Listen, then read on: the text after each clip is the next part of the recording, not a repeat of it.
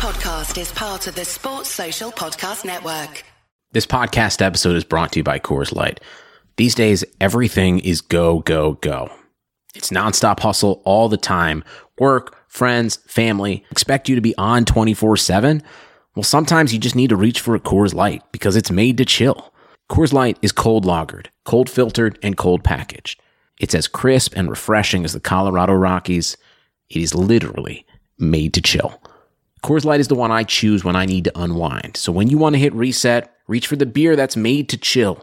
Get Coors Light in the new look delivered straight to your door with Drizzly or Instacart. Celebrate responsibly. Coors Brewing Company, Golden, Colorado. Sissoko finally waited. Eriksson low, great ball into the middle. What a save by Heaton.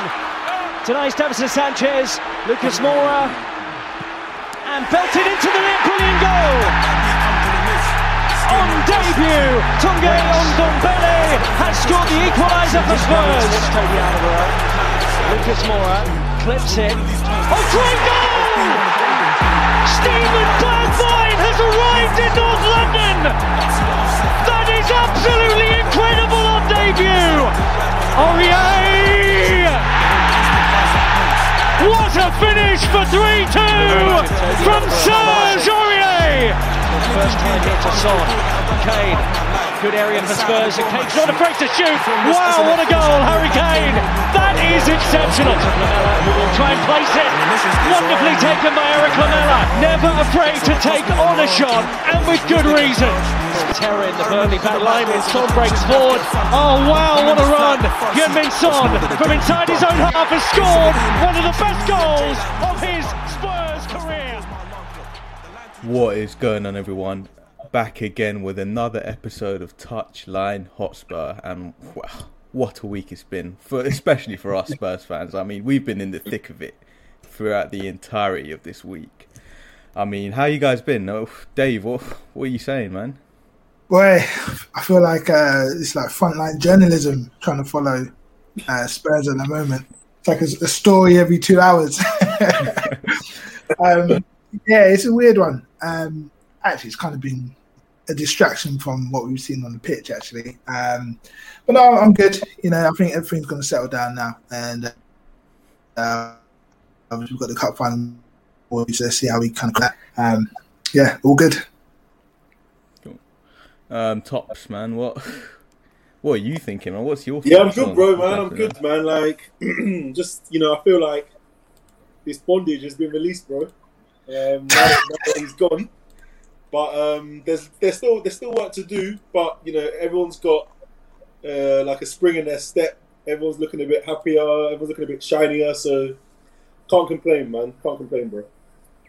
Yeah, I hear you, man. I hear you. We all look like we've got a much bigger smile on our face, and it's genuine and sincere. It's not this fake smiling where we're upset and you just have to put on a brave face. We actually look. I think we're all genuinely very happy now, relatively at least. But yeah, we'll just crack on, man. We'll start off with the Jose sacking. We already done an emergency pod, so if you guys.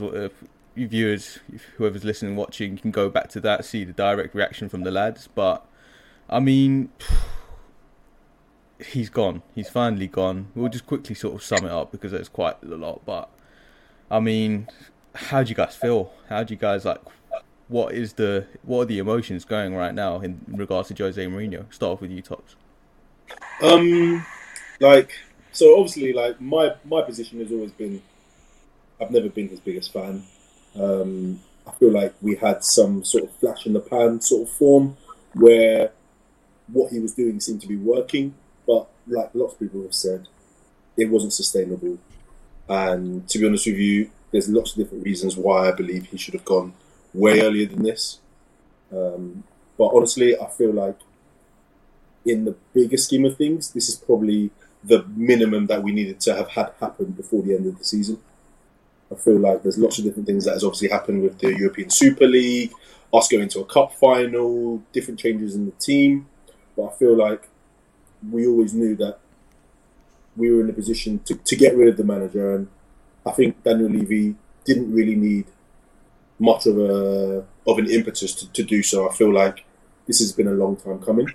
And obviously we're hearing things from the football club about how people were treated, how specific people were communicating with the coach, and obviously how people weren't even happy about the way we were being coached. So, I'm more than happy, man. Like, I know there's a lot of stuff to change at Tottenham, but I feel like his time had to come to an end, and I'm just happy it has, to be honest with you. I'm happy it has. Definitely, and I think most can agree with that. Dave, do you think it was too late? Do you think we should have got rid of him a lot earlier, a lot sooner?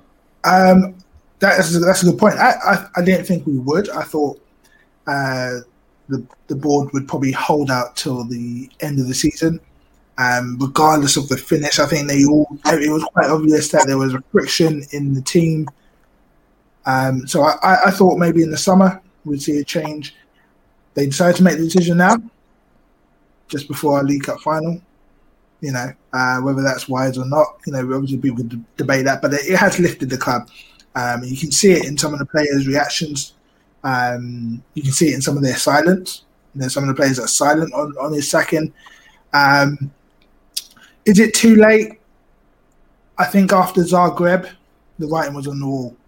Yeah. And I think for me, that's when I knew this day would come, whether it was the first season or second season.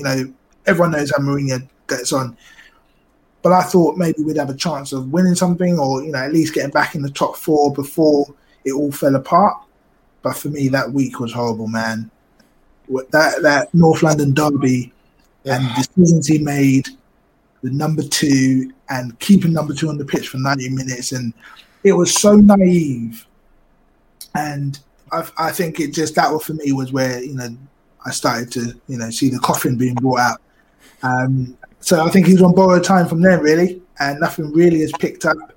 Obviously, we got the Aston Villa win, but then we draw in Newcastle, getting pumped by Man United, drawing with Everton. It's just one disaster to the next, really. So what looked like a decent enough running is now become really really high pressured. We've got to win every game, and to get any chance, even top 6, the battle is on. I think even more frustrating, other clubs around us were dropping points. Yeah. So we could have really pushed on. Absolutely. Win against Everton, win against Newcastle. Sorry, against Man United. It's top 6 game, and man for man, they probably are a better team for us in their form, and they can break us down because they've got the qualities that can get past our kind of low block and that kind of thing. But those drop points, man, and that stat that we lost the most points from going ahead in the league. That was embarrassing. And there didn't seem to be a plan or a way out. So he's gone. I didn't believe it at first. I was triple checking every reliable source on Twitter, and then Fabrizio tweeted it, and I was like, okay, cool. But no, it's we need to push on now, and got 7 games left or whatever, plus obviously the final. Let's just see what we can do. 100%. I mean, the writing was on the wall for a very long time. I said back in, I think after the Liverpool game, sack him just before the League Cup so we get a new manager bounce. But the team is still so bad. I don't think we would get much out of that game. But we'll talk about that later. So yeah, that's Mourinho. Jose's gone. And I feel we should, all of us, not just Tottenham fans, but Jose sexuals as well, just move on. Just move on from this guy. He's done. He's finished.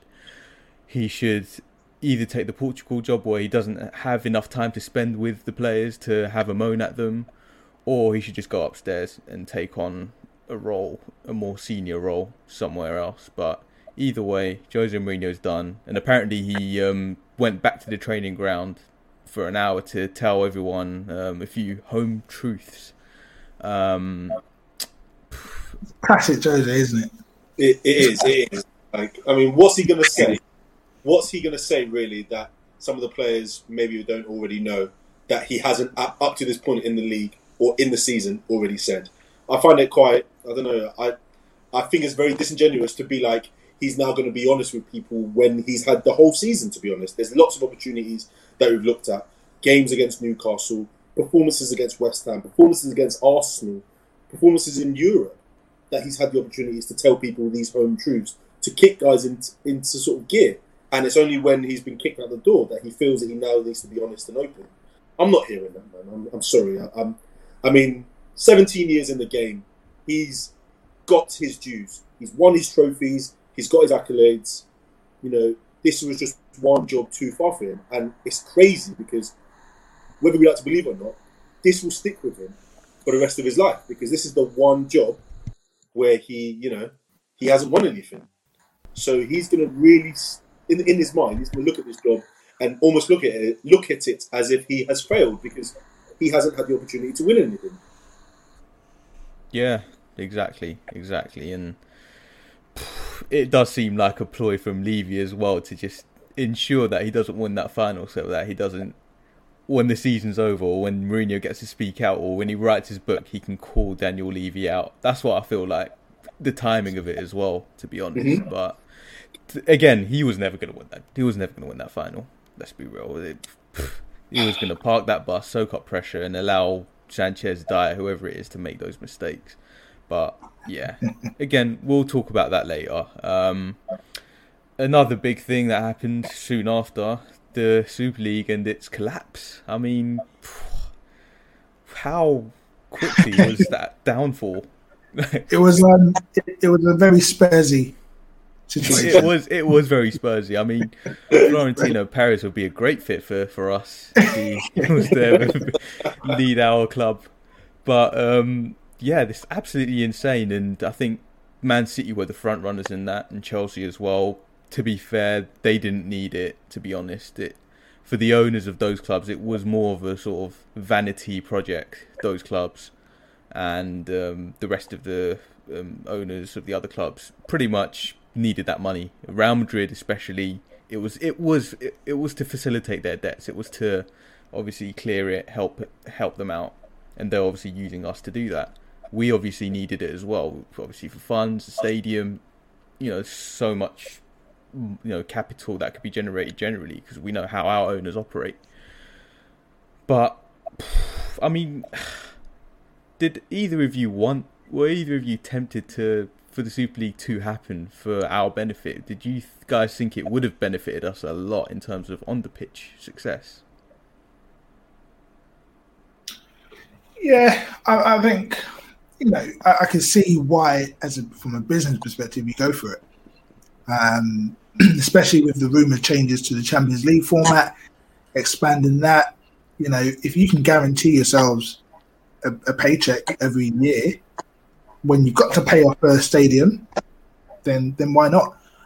From a business perspective, obviously they failed to take the temperature, read the room, and fans have pushed back. But let's be honest, all the other companies that have pushed back is because they're not in on it. We've seen it already. UEFA and FIFA are more than ready to make a quick buck over and under the table. The Premier League are very quick to do that. Sky, BT. So it's not as clean cut as I think people are trying to make it out, like a victory for football.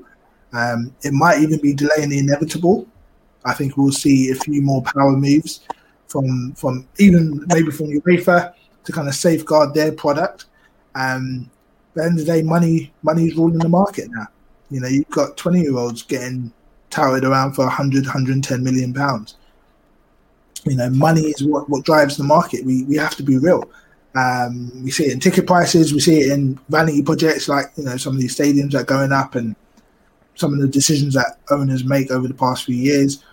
So yeah, I understood it from a business perspective, but again, it was, it went against the spirit of the game.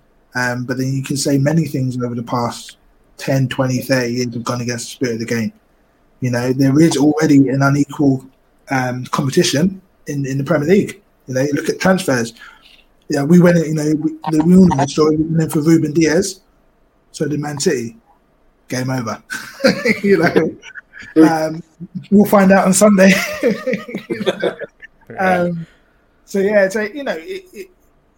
We all know, and I think we're okay with the inequalities that are all there. but this was probably a step too far for many fans in terms of really pushing a wedge between the haves and the have-nots. But yeah, it's done now. Like I said, a Spursy collapse. Typical. We get involved. We start to flash our little big club card, and then it all falls apart.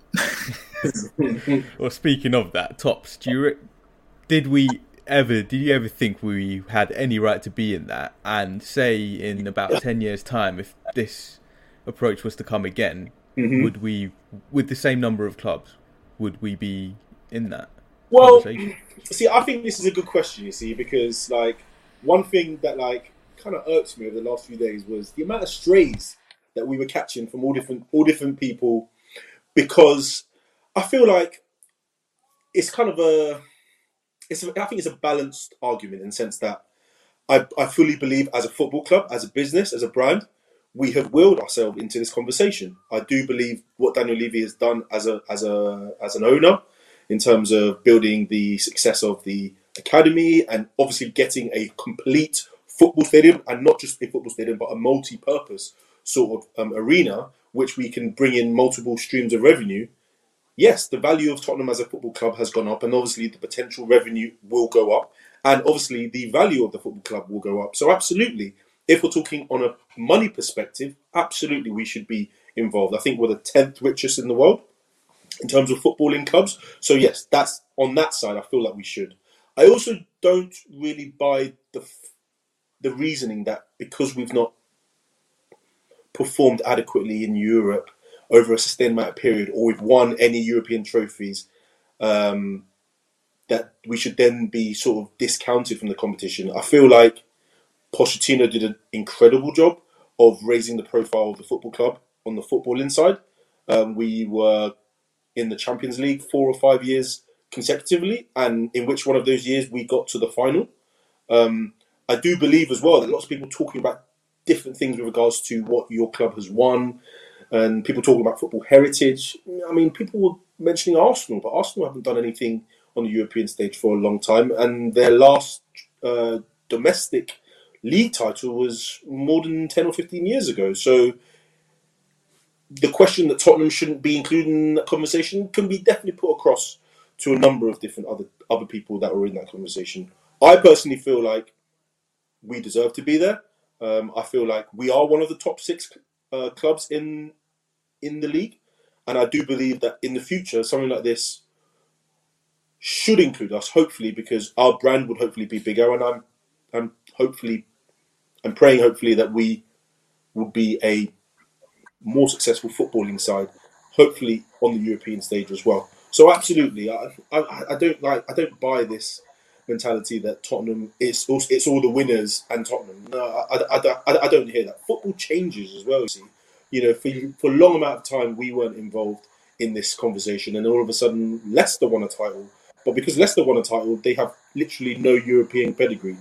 They're not being included in this conversation. There's a reason that we're being included in this conversation, and I don't think it's very fair to say because we haven't won in Europe or we haven't won any trophies or domestic titles in X, Y, Z amount of time that we should be discounted. I think we're rightfully there alongside some of the others. Definitely. Yeah, I'm in agreement, and I just feel that a lot of football fans just put their own spin and their own reasons as to why it's happened. Florentino Perez in 2009 said he wants to gather the wealthiest clubs, the richest clubs. So you can only look at it through a financial lens. That's the point of the Super League. It's a financial thing. People always say, why are Arsenal and Spurs there? Well, because they got no European cups. And then, wait a minute, Atletico don't have European cups either. They have the Europa League and UEFA Cup like us, and much more recently, and they've obviously won league titles. But then they moved the goalposts and changed the reason because football fans they haven't got the highest IQ. Let's be real.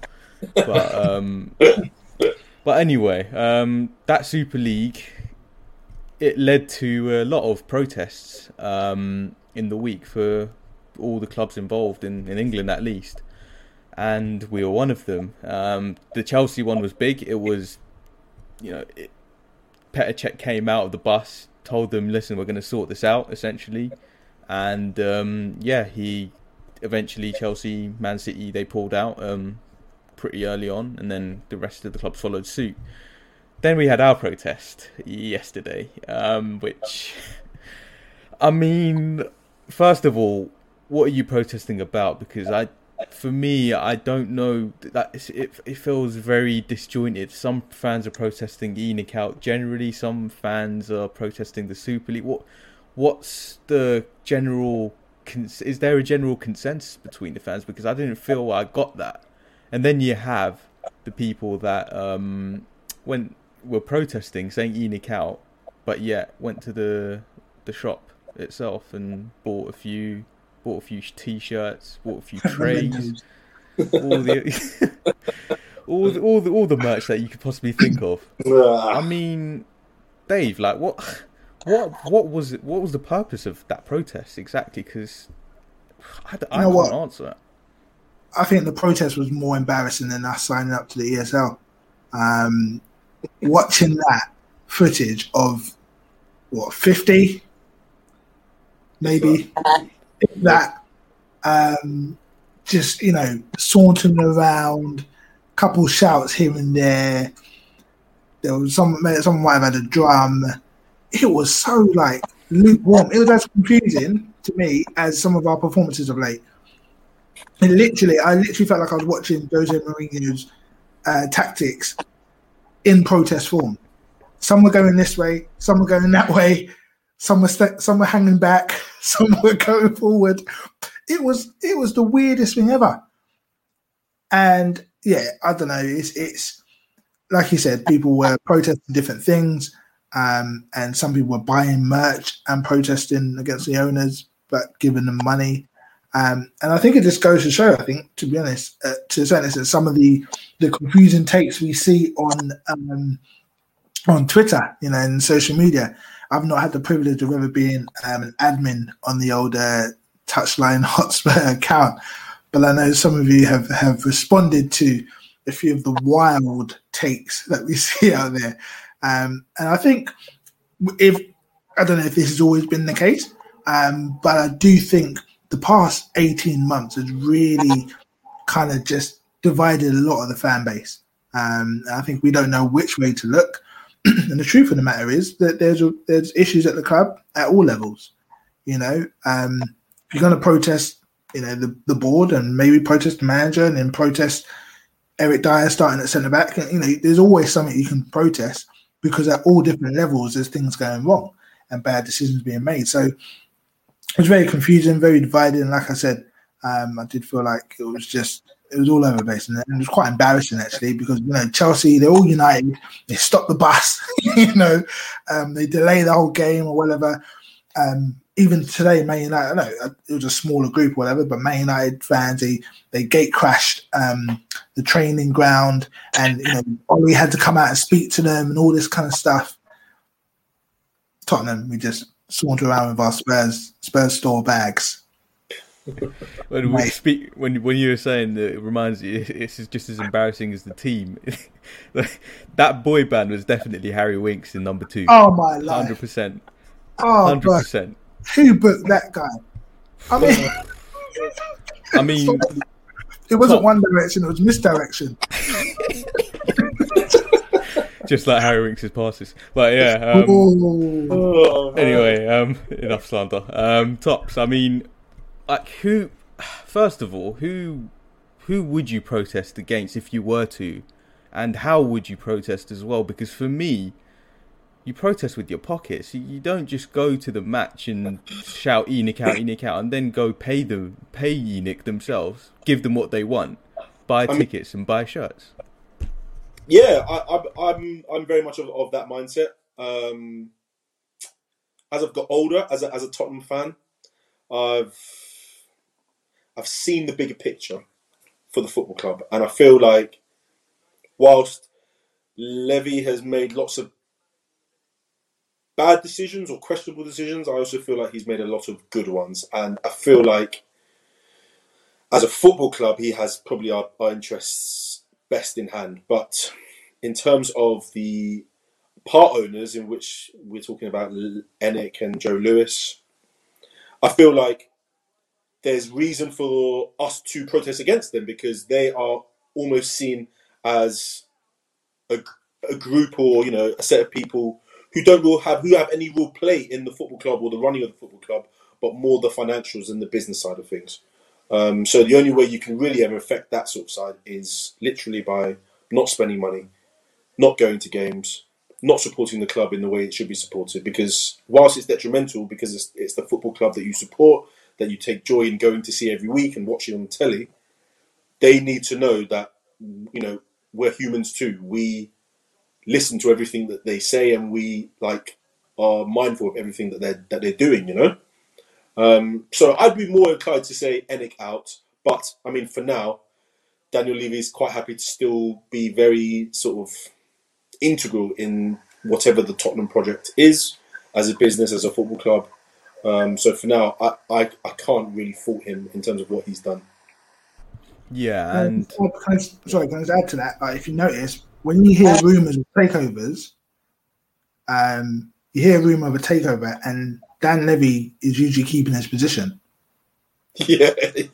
Like, people respect him in the business world. They know and he's managed to keep hold of some of our assets. And yes, we've made mistakes in some of our purchases or whatnot. I think you can maybe look at the manager. I think maybe he should step back. Levy should step back from the scouting and recruitment side of things. He should just really be writing the check. But like I said, he has owned the business, and we have now got one of the best stadiums in the world. And it's one of those situations where even without us winning anything for 13 years or whatever, we've still managed to be in that top 10. So now we need to get it right. We can't go another 3 to 5 years like we did on the Pochettino. As much as the Pochettino days were great, we can't risk another 5 years, because other clubs, the Leicesters, we know obviously Liverpool have had their good run. They'll be back up. There'll be other teams in and around us and then around that top 6 who will start to put pressure on us on the field. And it doesn't matter how good a stadium you've got if you don't win games. Absolutely. Yeah, and I agree. And I was always Levy out, Enoch out. And I'm definitely Enoch out for sure. I got a bit more of an education on Levy and what he's done in terms of the football infrastructure itself and where we were. And you've got to put yourself in your shoes when you were younger and when we were celebrating draws against Arsenal whilst they were celebrating winning the league title. And you've got to put into perspective those first 10 years under their stewardship, not winning any trophies or winning one trophy, you can sort of let that pass by because we're not the kind of club that should be winning trophies at that time. The only gripe I have now is the past 5 years where we should be going for it when we finished on a record 86 points and yet we sell our best right back and we replace him with Aurier and we buy Davinson Sanchez, who's been pants. And then 2018 window, you don't spend a single penny, and it's just things like that in the past 5 years that tell me that they're good for taking you to a level, but it's once you're at that level, I don't think they know. Yeah. I don't think they have the funds, and I don't think they really know what to do because the recruitment as well has been poor. Let's be real. The recruitment of late and the cohesion and the choice of not just the recruitment of the players, but the recruitment of managers as well. It's not been a good fit, and the footballing side needs to arrive. And there are rumours of a director of football coming in place. Who knows if that happens? We've had Comoli, Baldini. We've had these people. We'll see. I don't trust. Levy's done an amazing job. I don't trust him with footballing decisions. That's the problem. But anyway, after those embarrassing protests, we had a football match, and that was against Southampton. And I mean, that first half was poor, and the second half was a lot better and much less of a Jose Mourinho type performance. Tops, talk us through it. So obviously Ryan Mason's first game, we understand he had probably 2 days to sort of get ready for the team, and then all the things coming out of the football club media wise, it almost seemed like a goodish fit because he had played under our last most successful manager, which was Pochettino, So one thing that he kept saying, which I remember, he kept saying about being positive and being completely like playing with freedom. So I was hoping that we were seeing a performance from players who, not so much a new manager bounce, but can almost play with sort of a freedom and a relaxed sort of nature that allows them to express their abilities. Because one thing that we can never ever deny is that there is a lot of talented players in the football club, in the squad anyway, first team squad, and there's a lot of players who almost, I feel, have maybe been shackled under Sacramento and Mourinho. So, we started with Reguilon and Aurier at fullback, and we went with Toby and Dyer, which is pretty dire. In midfield, it almost looked like we were going with three, with Lo Celso, and Ndombele and Højbjerg, and then Kane was missing through injury, so we had almost a fluid front three of Bale, Lucas sort of through the middle, and then Son on the left. First half was a bit frustrating to watch. I felt like whilst we were building up play at times, it was quite easy to play through us. Southampton were picking up lots of dangerous positions, and it almost looked like at times that we were being overrun in that midfield. They were just flying through with ease. Lucas missed a very good chance. Son missed a very good chance. And then obviously we conceded a lead through a Danny Ings corner, which, in terms of the defending, Aurier probably could have pressured him a bit more, but it was very tight and it was like very well placed in the corner. So going in at half time, I was very interested to see how Ryan Mason, Chris Powell and the coaching staff were going to try allow us to play. And you know what? In the second half, it improved. I was starting to see a lot more attacking patterns that maybe I hadn't seen previously. We did look like we were playing with some sort of impetus, and lots of players, especially in the attacking third, seemed to be playing very closely to each other and playing quickly, which is something that we maybe missed. Bale got us the equaliser, which was from the end of a very good move. That obviously came out to him and he was able to put that away. And then we actually had a goal disallowed, which was a very, very well put together goal, which we progressed it very well through the midfield. Lo Celso, Lucas, which Son finished, but then just because it was offside, unfortunately that was chalked off. And then the one thing as well that I was happy about was that in the final 15 minutes, it looked like we were going to score. It looked like we were actually playing with sort of, not an identity, but like we were playing with some sort of impetus, like we wanted to try and get out of the game. And, a number of different attacks were able to be formed, in which we were fortunate in getting a penalty. Son put that away. And largely as well, we were able to hold on. Imagine this season, we are one of the worst teams in terms of our winning from losing positions and holding on to leads as well. So to see out the game is just as important to scoring that second goal as well for me. So all in all, for Ryan's first game, I'm buzzing for him, man, because he was part of the Pochettino era. It's good to see the boys kind of playing a bit more positively.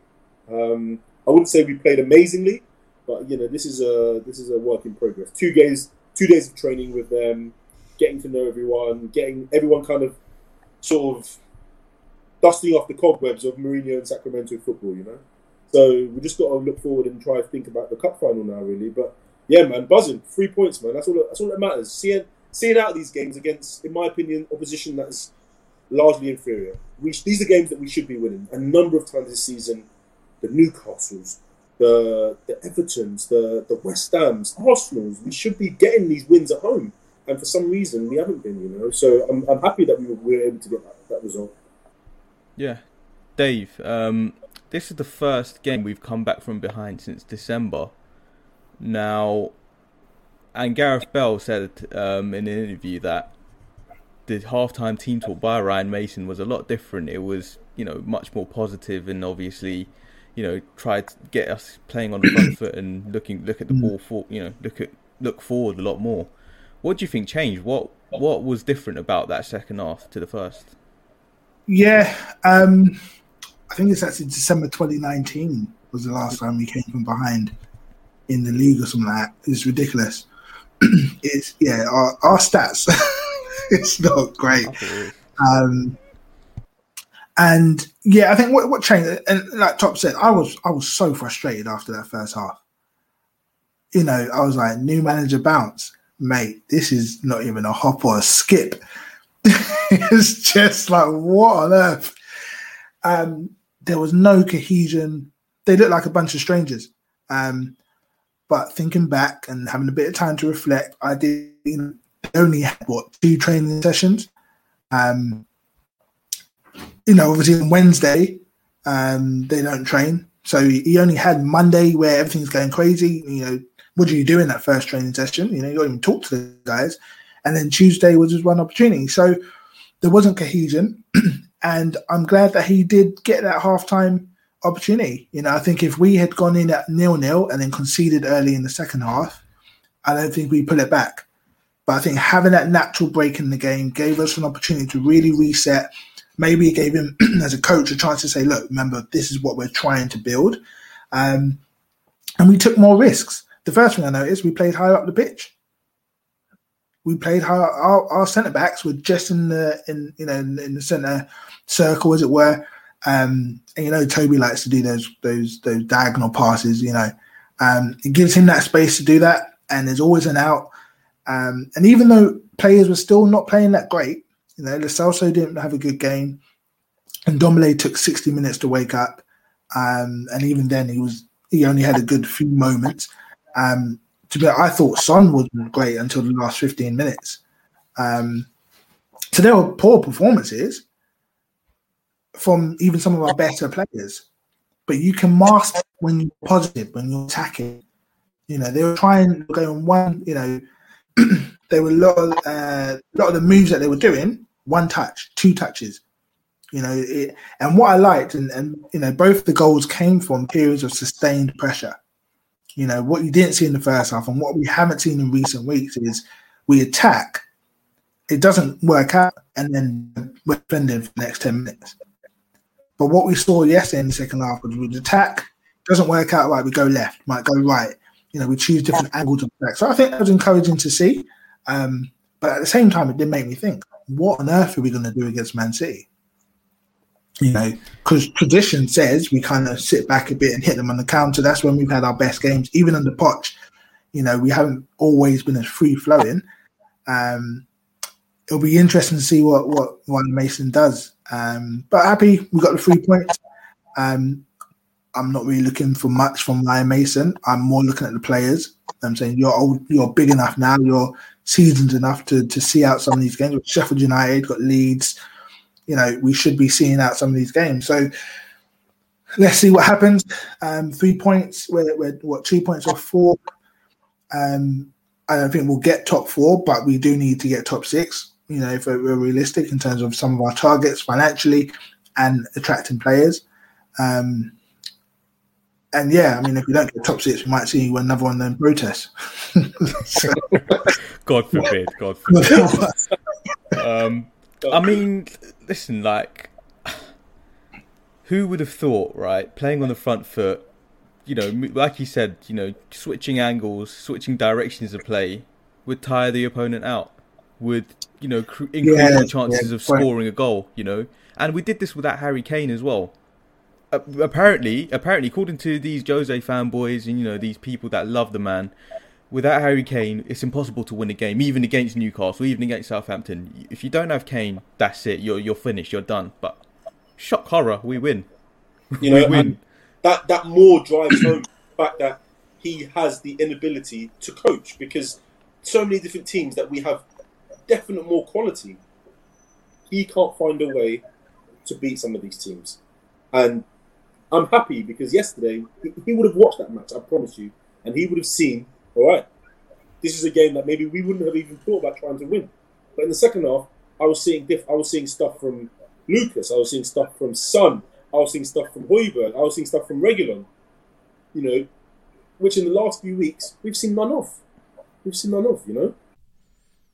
Like any good team, Hiring the right employees for your front office is just as important as recruiting the best players for the game. That's why you need Indeed. Indeed is the job site that makes hiring as easy as 1, 2, 3. Post, screen, and interview all on Indeed. Get your quality shortlist of candidates whose resumes on Indeed match your job description faster. Only pay for the candidates that meet must-have qualifications, and schedule and complete video interviews in your Indeed dashboard. According to Talent Nest, Indeed delivers 4 times more hires than all other job sites combined. Get started right now with a free $75 sponsored job credit to upgrade your job post at Indeed.com/Blue Wire. Get a $75 credit at Indeed.com/Blue Wire. Indeed.com/Blue Wire. Offer valid through June 30th. Terms and conditions apply. Yeah. I think, I don't know if you guys remember, it's about maybe 4 or 5 years ago under Poch, we had a game, one of my favourite games to watch under the Poch. It was away at Swansea, I think. Yeah. And we were 3-1 down, and we won 3-2. And we scored 2 goals in the last, 8 minutes or something. Yeah. Right, including, it might have been 90th minute and 93rd minute, something like that. Yeah, it was 2 in stoppage time, I think, Yeah, and I remember because at no point did I think we were going to lose that game. Because we were just going after it. In my head, I'm like, okay, at least an equaliser. Then when we got an equaliser, I'm like, you know what? If there's enough time, we might spin something. And I kind of had that same feeling yesterday. Once we got that equaliser, I thought, this is it. A good couple clear chances. And, keeping Son on the pitch. Yes, he didn't have a great game, but keeping him on the pitch, he's our best finisher. He's obviously, he had the one ruled out, which was a great finish. But he tucked away that penalty. And kudos to Ryan. Yeah, and it was a good positive change he made, and for once, the players looked like they wanted to play. Speaking of Ryan, there's a lot of sort of argument about the sort of Chris Powell and Ryan Mason situation itself, and why Ryan was chosen as the sort of first team head coach, manager, whatever you want to call it, and why Chris Powell, who's got significantly more experience, wasn't basically. What do you guys think about that situation? What do you guys think the reasonings could be? And you also got Ledley King as well, who was Jose's in the backroom staff again, defensive coach, and why he may not have been promoted. But what's your thoughts on that? So we spoke about this a little bit, haven't we? I think on the face of it, I don't want to read too much into it, because I feel like Ryan Mason, he's been in the club for a long time as a player and obviously as a coach in the last year or so. I feel like his role was always going to be something that was maybe, given the opportunity, would probably move higher in the club. I did wonder why maybe Chris Powell wasn't given it initially, purely because of his experience level. So Chris Powell has managed Huddersfield, Southend, Charlton, lots of other clubs. I think his most recent one was he was assistant in Holland or something, assistant coach or assistant manager to someone in Holland, and then obviously he came back to Spurs this last year and taken on a coaching role. So there's clearly a depth of experience with Chris Powell.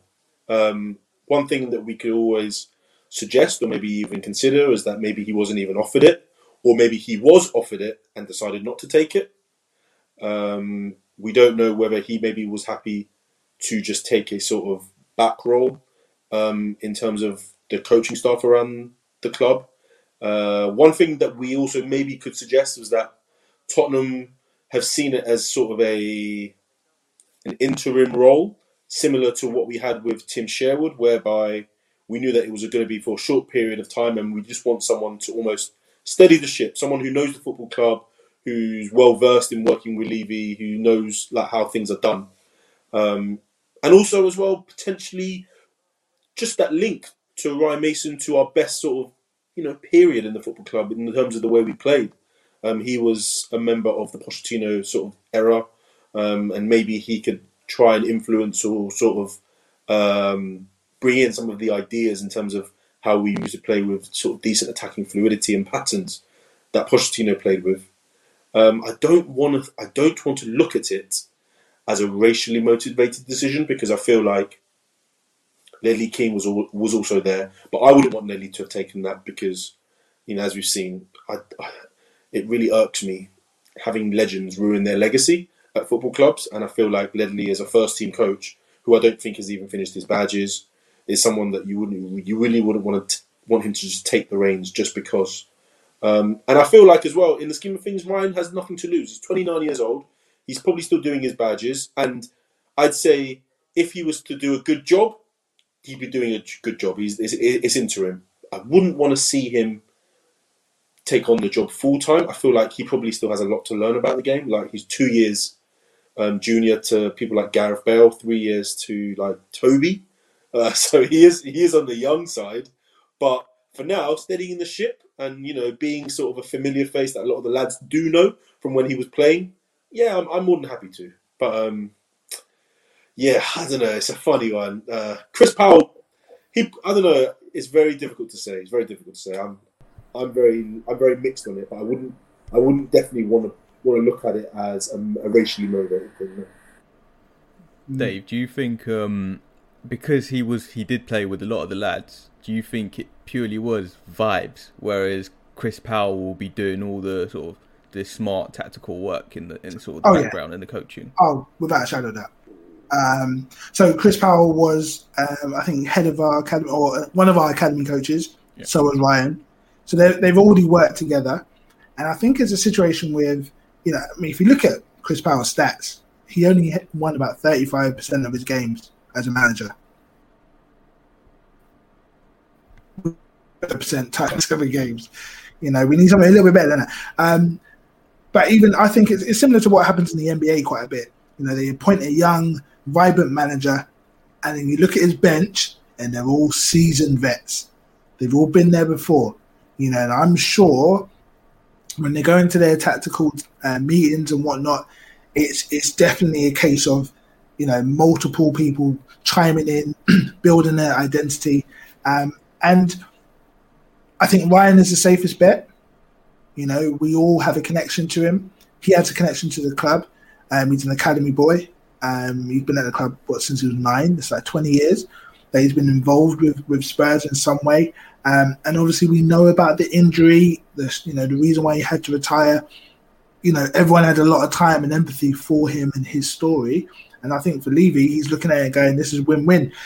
I'm disappointed, the man that most people consider to be second to the devil when it comes to world football. And now I've got the nice academy boy who says all the right things. He's not going to piss off the players. He knows a lot of the players, like you said. It did concern me how young he is, if I'm honest. I thought he was older, just because you've known his name for so long. But I mean, he's younger than me, and he's 2 years younger. And I was like, whoa, like 29, and you're taking charge of Tottenham Hotspur. That's pretty wild. But he's off to a good start. And I think, he could actually, I'm not talking about the League Cup final. I don't think we're going to win that. But I do think he can maybe get 2 or 3 wins under his belt. Like I said, change a bit of the momentum in terms of the way we play.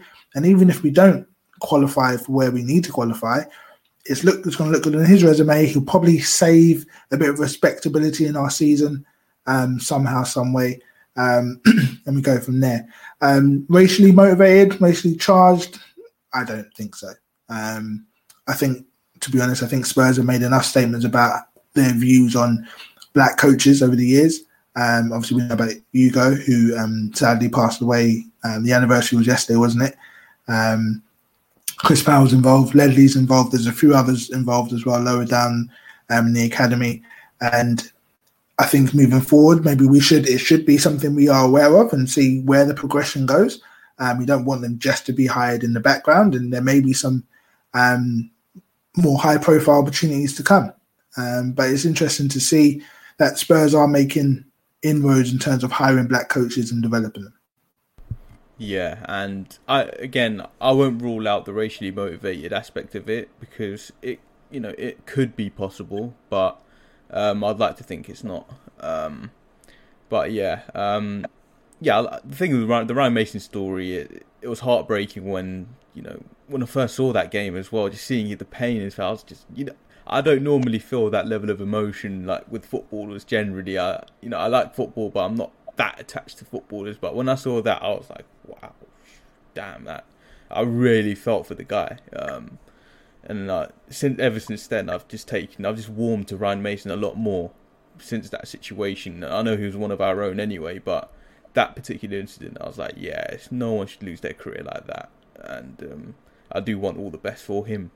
So I'm guessing we can all agree that regardless of how well it goes, we wouldn't want him as manager. Oh no. I mean, I'm sure he hasn't even completed any of his badges. And as you said, Dave, it's a win-win because think about it, right?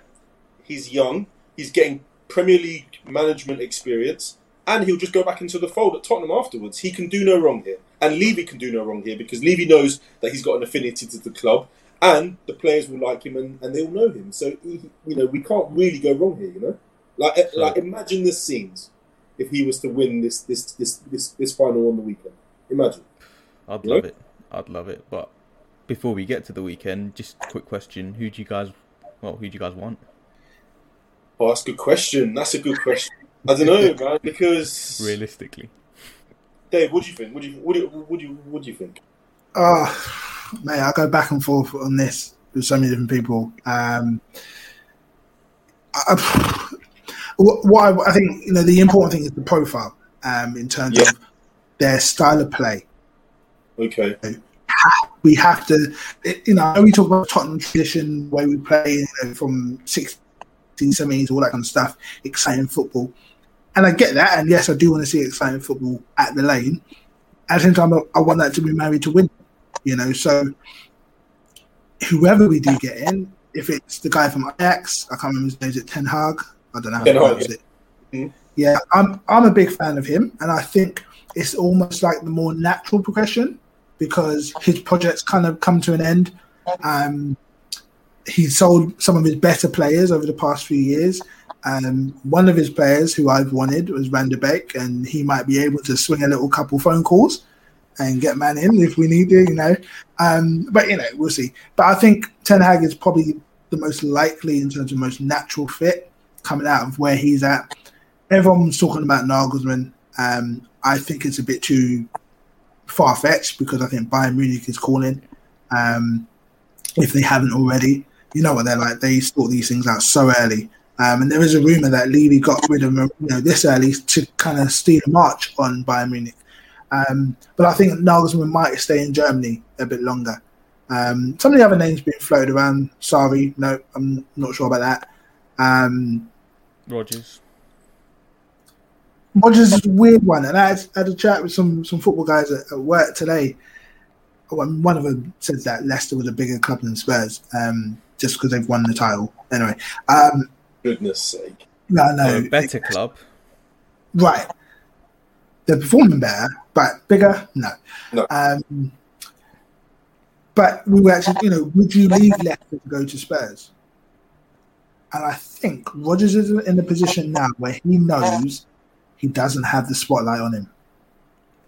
And even Spurs, in 7th or 6th or whatever, you'll have a spotlight on you. And I'm not sure he wants that in the same way he had it at Liverpool. That's my thing. And it's not worth going sideways or backwards to Spurs to do that as well. And like Leicester, we're not a stepping stone club for the next level of club. We're Leicester are that stepping stone club to get to that bigger club. We're not, we're not in the position that's lucrative for him. Yeah. In terms of trophies and the position we are in the league. Tops, what do you think about? This is another one, sort of almost left field, but not really. Nuno. He was actually the first one I thought of. I've cut him out. They've had injuries. It's an interesting one because I do like the way that Wolves play, but I almost feel when I watch them, I feel like sometimes they're pulling the wool over your eyes. Because there's certain days you watch them and they look brilliant, and there's certain days you watch them and they just look, frankly, very average. I understand that he's very keen on the three at the back, with the wing backs. Obviously, number two proliferated or made a career for himself playing in that right wing back, which we've now been to see. That he was clearly just being coached very well in that position, as opposed to him being a decent-ish footballer. I do like the way that I do like Wolves' player acquisition, but then I also feel that there might be something underneath the table going on with the Portuguese players and the type of players that they get in there.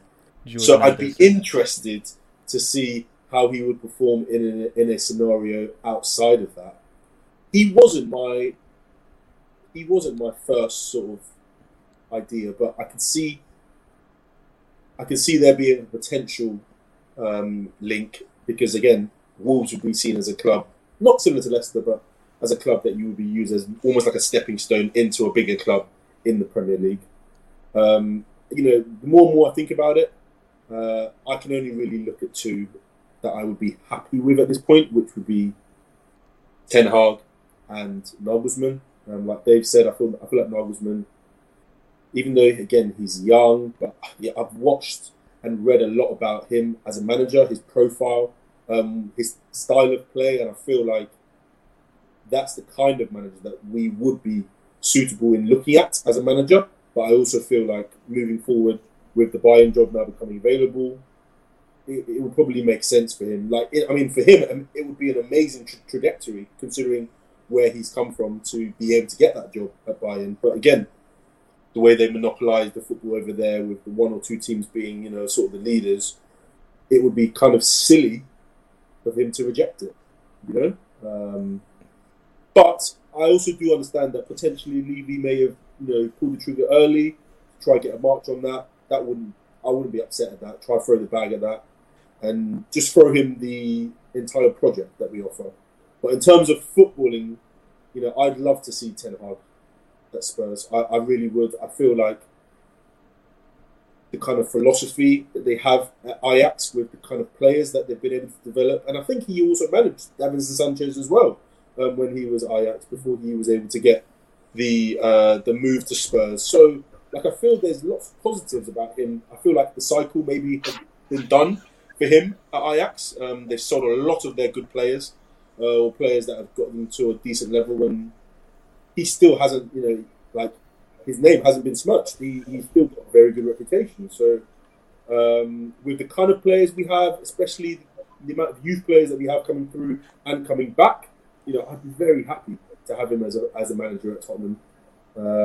Largely for footballing reasons. I want to see Tottenham play with a structure, with a style, with a pattern, and I feel like the way that they play football at Ajax, the way that he's coached that side, I feel like that would be a good fit for Tottenham, especially with the kind of players we have, Yeah, I think with Ten Hag, you need, with the director of football talks or rumours that are happening, we need the right one, the right profile, essentially, that would provide the right players, that would, help recruit the profile of players that Ten Hag requires, because you're not just I don't think we should expect that style of football instantly, because that's not going to happen with these players, with quite a fair few of these players. But Davinson Sanchez, could get the best out of him. Nuno could get the best out of number 2. So, there's all kinds of possibilities. But yeah, we'll move on to the big one, the final. Sunday. Yeah, isn't it? I mean, Here we go. here we go, as Fabrizio Romano would say. The thing is that it is what's the word I want to say?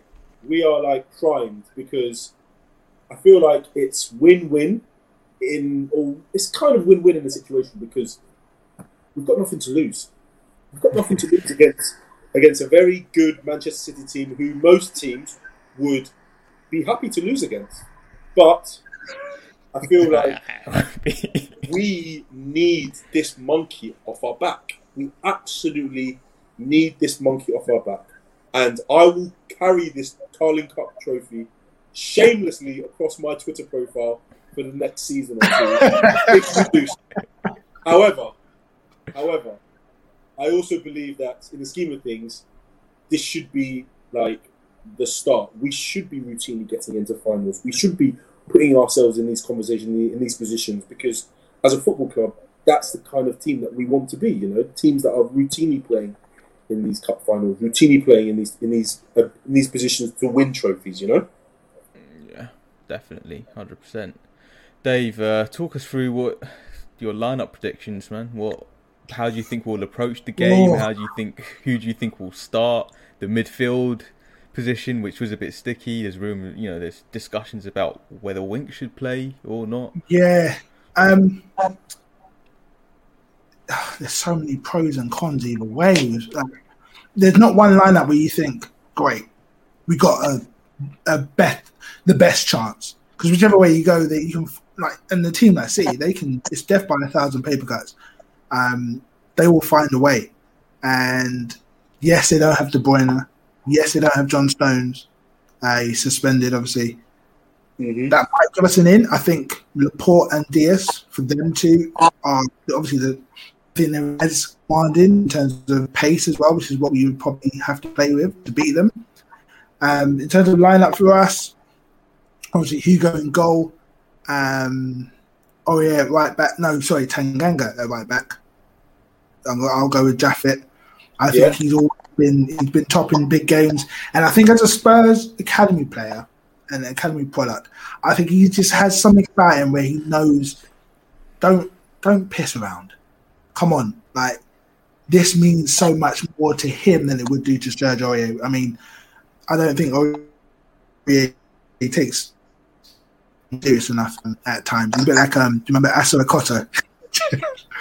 For the vibes. So, I'll have Tanganga, Toby, Reguilon at left back, and next to Toby, I think Rodon. I think he's our safest bet. I don't think he's eligible. Oh, is he not? Is he not? I don't think he's... I'm pretty sure he wasn't registered for the League Cup. Could be right, you know. Could be right. Well, I think you're right, you know. Yeah, I think you're right, you know. Yeah. The reason why I say him, I think he's a good prospect. And I think he plays even better with Toby next to him. Yeah. And he suffered in recent games because he's had the donkey Davidson next to him. Or, Mr. It wasn't me, Eric Dana. So I think, with Toby, he'd have done well. It's I don't know. Pick one. It's a choice between the donkey and Polygon Head. Unfortunately. Pick one. Two evils, Honestly, less than two evils. Yeah. I don't know. Sanchez against them in the last game was absolutely horrible. Horrible. Horrible. And I don't think he's got over that. I think it would be better. I like your Tanganga pick as well, because that game, he locked up Foden and Sterling. Both of them didn't have any... They didn't give him anything that day. Anything. There hasn't been a big game that he's played in that I don't think he's come out badly. I think he's come out well in all the big games. The Liverpool game, which was his first game for us last year, he did very well with Mane on the left, playing as a left back. And I think he did well, like you said, against Foden and Sterling. They had to keep switching and trying to find new angles and whatnot. So I think, he's got it. But he suffers when he's next to Sanchez because Sanchez pulls him in. Yeah, because he seems to perform better in bigger games when the spotlight is on him, when the pressure is on. I feel he's more concentrated in those games because of that pressure. I think that's a good mentality to have because you've got players like Aurier who will slack off, who will lose concentration no matter the occasion. Yeah, and I feel like Man City's play down the wings, down the flanks. They're all about creating them one-on-ones and then cutbacks. And I think Tanganga's a better one-on-one defender than Aurier is. Just facts. Sure. Apart from that, I think if Kane is fit, then I think I go with Kane, Lucas, Son, Bell as our front four. I think Lucas deserves to start. he's been one of our better players over the past few months. And even last night, always tracking back, always trying to win the ball back. He got a couple fouls and I think he got a yellow card yesterday for that, but he was the one putting in effort in the first half. And in the middle, I'm not too sure. I mean, Tops, with Lo Celso, there's been a lot of criticism about his performances. Yeah. Who do you think should be with... It's going to be Hojbjerg. Who do you think should be partnered alongside him? And because Ndombele's been poor as well. You got to remember that. He has been poor. I can't even, normally I'm an Ndombele stan, but I just feel the last few, I want to say maybe last month and a bit maybe. I'm watching him. Let's say 2 months. Yeah, watching him, and it's just been like on the ball. You know what he's going to do. You know what his ability is. But when you're watching his sort of influence on the game, it's almost very laboured, kind of frustrating to watch, and he's not doing the things that we know that he's very good at, not affecting the game in many ways. So I feel like I do agree with Dave's front four. I feel like Bale has to start because at the end of the day, you don't get to cup finals and not play players who have won in cup finals. So Bale is a guaranteed starter. If Kane is fit, he has to play. Son has his place. And yeah, I believe that sort of in that 10, sort of 8 role, you're going to have Lucas. Lucas is almost a bit of a live wire, He's the kind of player who's happy to take the ball on. He's happy to try and beat players and open it up in the attacking third. So I'd be more than happy to have him there. Then that means you are going to play sort of a 2 in that double pivot area. And Ndombele will play. And Hojbjerg has to play. I feel like Lo Celso hasn't done enough for me since his return from injury. I don't think he's done enough, period. The thing about him, we know that there's a player there. We absolutely know that there's a player there. Because people say, okay, what has he done and what has he shown? But there was a period after the restart where he was single-handedly carrying in that midfield. And it was all action, all robust, sort of, even in the attacking third, creating and bringing people in. But I feel like maybe, I don't know, there's something stopping him at the moment because he's come back from injury and he's not the same. He's not playing with the same vim, and I don't really know what it is. So personally, I wouldn't start him on the weekend. I would go with the front four that, as mentioned. I'd go with Ndombele and Hojbjerg. Ndombele against Man City also tends to sort of raise his game as well. Yeah. So I would hope that this would be a big enough game, especially without Kevin De Bruyne in that sort of 10 area. I feel like on the weekend the game is going to be dictated by like City's wingers. I feel like if people like Foden and Mahrez, Bernardo Silva have good games, it could be a long, long night for us. But as long as we can try and keep these kind of players in check, I think we've got every chance, absolutely every chance of winning this game on the weekend. With no De Bruyne, there's absolutely every chance. And if Kane is playing, there's always a chance. Always a chance. You have to be optimistic. I think it's cup final. But the funny thing is, we've got quite a weird record against Man City. We do, don't we? We do. When Pep took over, when Pep took over and they went on this mad run of unbeaten games, unbeaten run or whatever, and then we ended it with I think 4-1. We beat them. Obviously, that was 2-0. The 2-0. Yeah, we beat them on occasion, and it's not necessarily looked hard. And I don't know what it is, and I think what maybe plays into our favour, they do have a massive game midweek. Yeah, that Pep might prioritise that because there's just added pressure to win that Champions League, and he might rotate the squad, and that might be to our favour, but it might be to our detriment because he won't overthink Sunday, and his issues come from overthinking, and that might be an issue for the game against Paris. So I'm not optimistic. I do not. I think sacking Jose has increased our chances of winning this game from 2% to 10%. Wait, sorry, lads. The game's this Sunday, no? Yeah. Okay, yeah. So City are playing Champions League this week. They've already played, haven't they? Yeah, they played last night. Yeah, they played last night. Okay. Yeah. But they've got Champions League on the Wednesday, I think. Oh, the Wednesday. So they're thinking of that game. Okay, okay. Yeah. Yeah. And that game, yes. I mean, I can see the one thing, as you said, Jack. This notion of him over sort of thinking his lineups, I feel like this could play into our hands, because the problem with City as well is that every week, because of their squad depth, you just don't know who's going to play.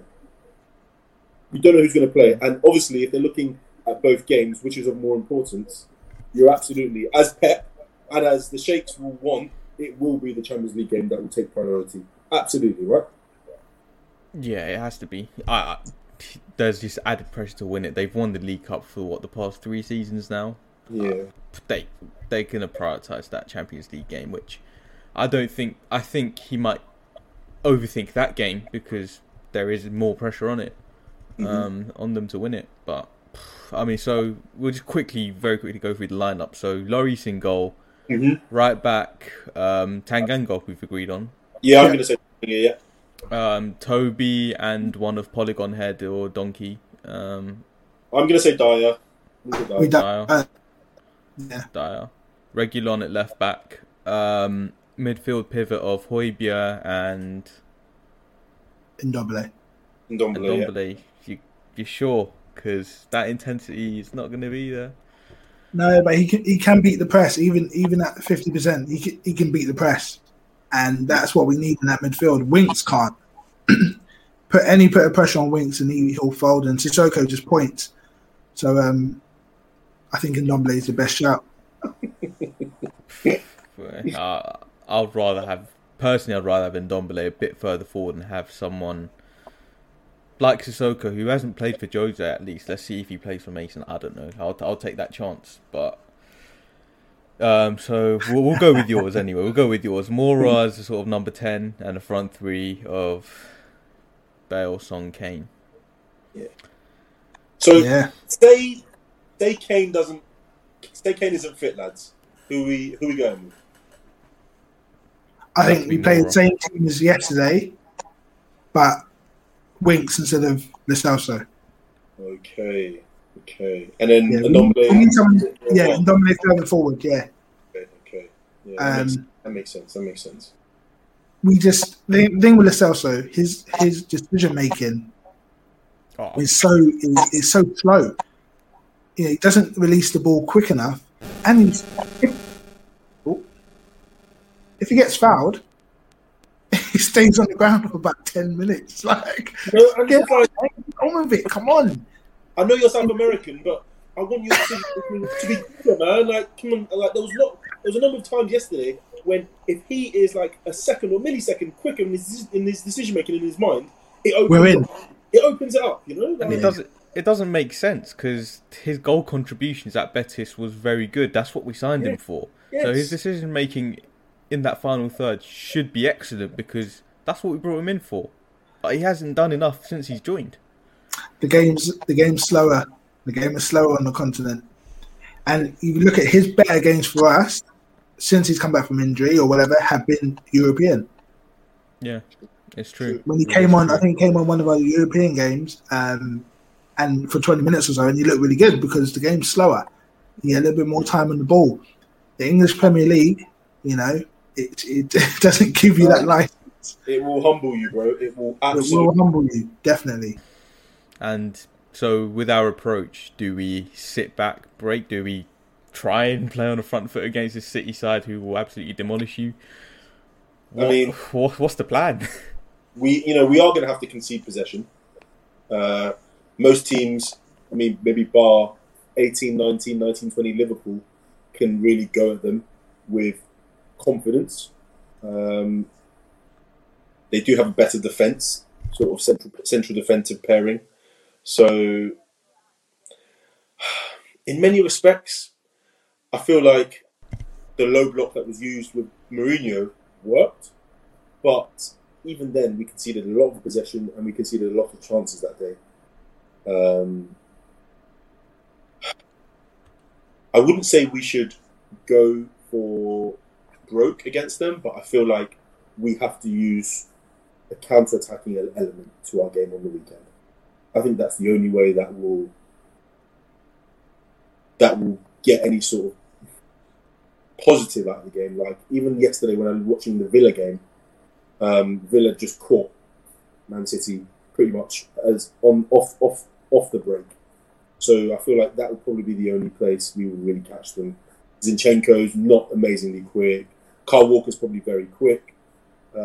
Diaz not amazing, and Laporte is fairly athletic. So if we can get in and break the lines in behind Gundogan and Rodrigo, then I'd say absolutely. We've got Son, we've got Bale, potentially with Kane as well. There's no reason why we won't be able to try and get at them at least, you know. But it's going to be difficult. Like, I'm going to be very expecting that we are going to concede possession. I'm very expecting that we are going to. There's going to be a very disparate XG between the two at the weekend. But I mean, I think that's what would be the case against most teams that play Man City. Yeah. Anyway, a Pep Guardiola Man City. Anyway. Dave, is it Kane and Inshallah, or will other players step up? Will be able to step up? I mean, we need Kane. I think even at 75% fit, he still is a better option than relying on a front three or some sort of interchanging kind of forward role. What the thing about Kane and why he's so effective, especially against a team like City, is because he does drop deep, and you have to respect him when he drops deep. So he brings one of their defenders out. Do you know what I mean? And that opens up a bit of space. And I think when we beat them 2-0, I think Ndombele actually went up as a 9 sometimes, because if the ball goes into him, he's probably going to hold on to it.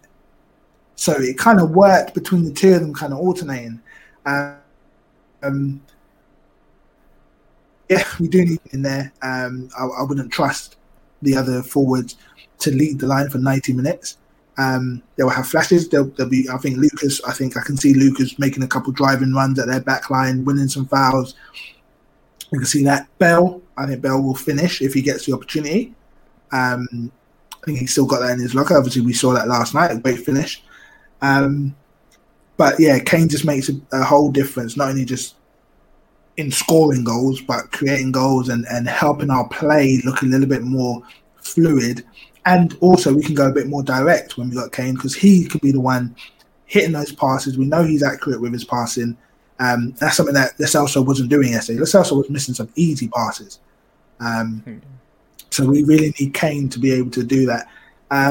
In terms of overall setup, especially defensively, I don't think we need to necessarily play a low block like we've been doing under the old manager. But I do think we can. It's one of the ones where, as a coach, you pick and choose.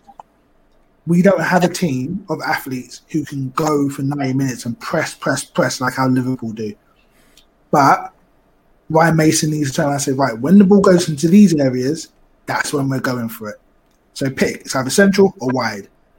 Okay, I think the best one would be wide. When it goes wide, we're pressing, we're winning it back, and then we're trying to make something happen. And we've got to be clinical. We will get a couple of chances. Absolutely. Especially if they play Stefan in goal.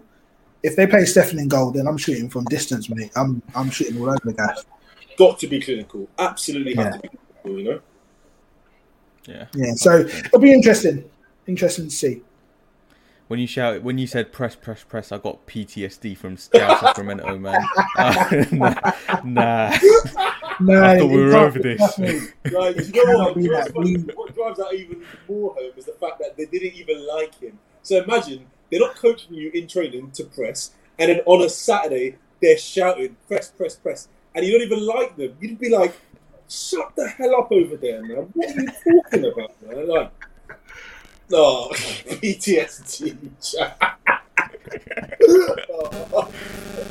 And finally, predictions, scorelines. What are you both thinking? Predictions.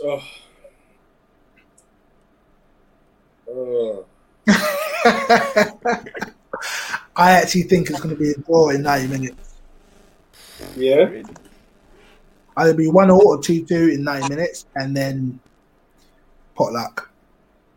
Do you know Can't what? call it either way, but I do think it'll be a draw in 90 minutes. Yeah, I can get with that, you know. Now that I think about it, yeah, I can get with that. City have lost 1 in 20-something, so yeah, a score draw, 90 minutes, and after that, anything can happen. What will happen, though? Will we win it? Go on, go for glory.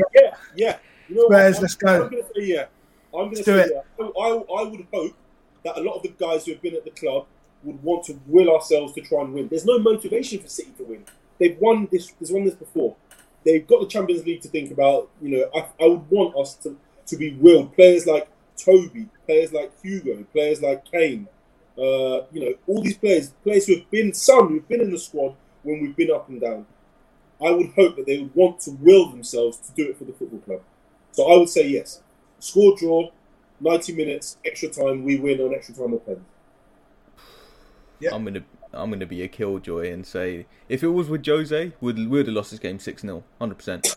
But I'm gonna say 3-1 City. I think we'll go for it. We'll try. No, but brother. No, I'm sorry, brother. man. I'm sorry. I can't predict us to win and then we lose that's and not in then the there's light egg yet. on my face.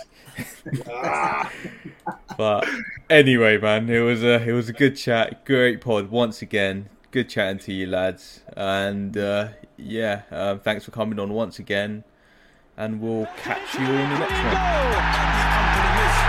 On debut, Tunge Ndombele has scored the equaliser for Spurs. Toby Alderweireld, Lucas Moura clips it. Oh, great goal! Stephen Bergwijn has arrived in North London. That is absolutely incredible on debut. Oh yeah! Sports Social Podcast Network.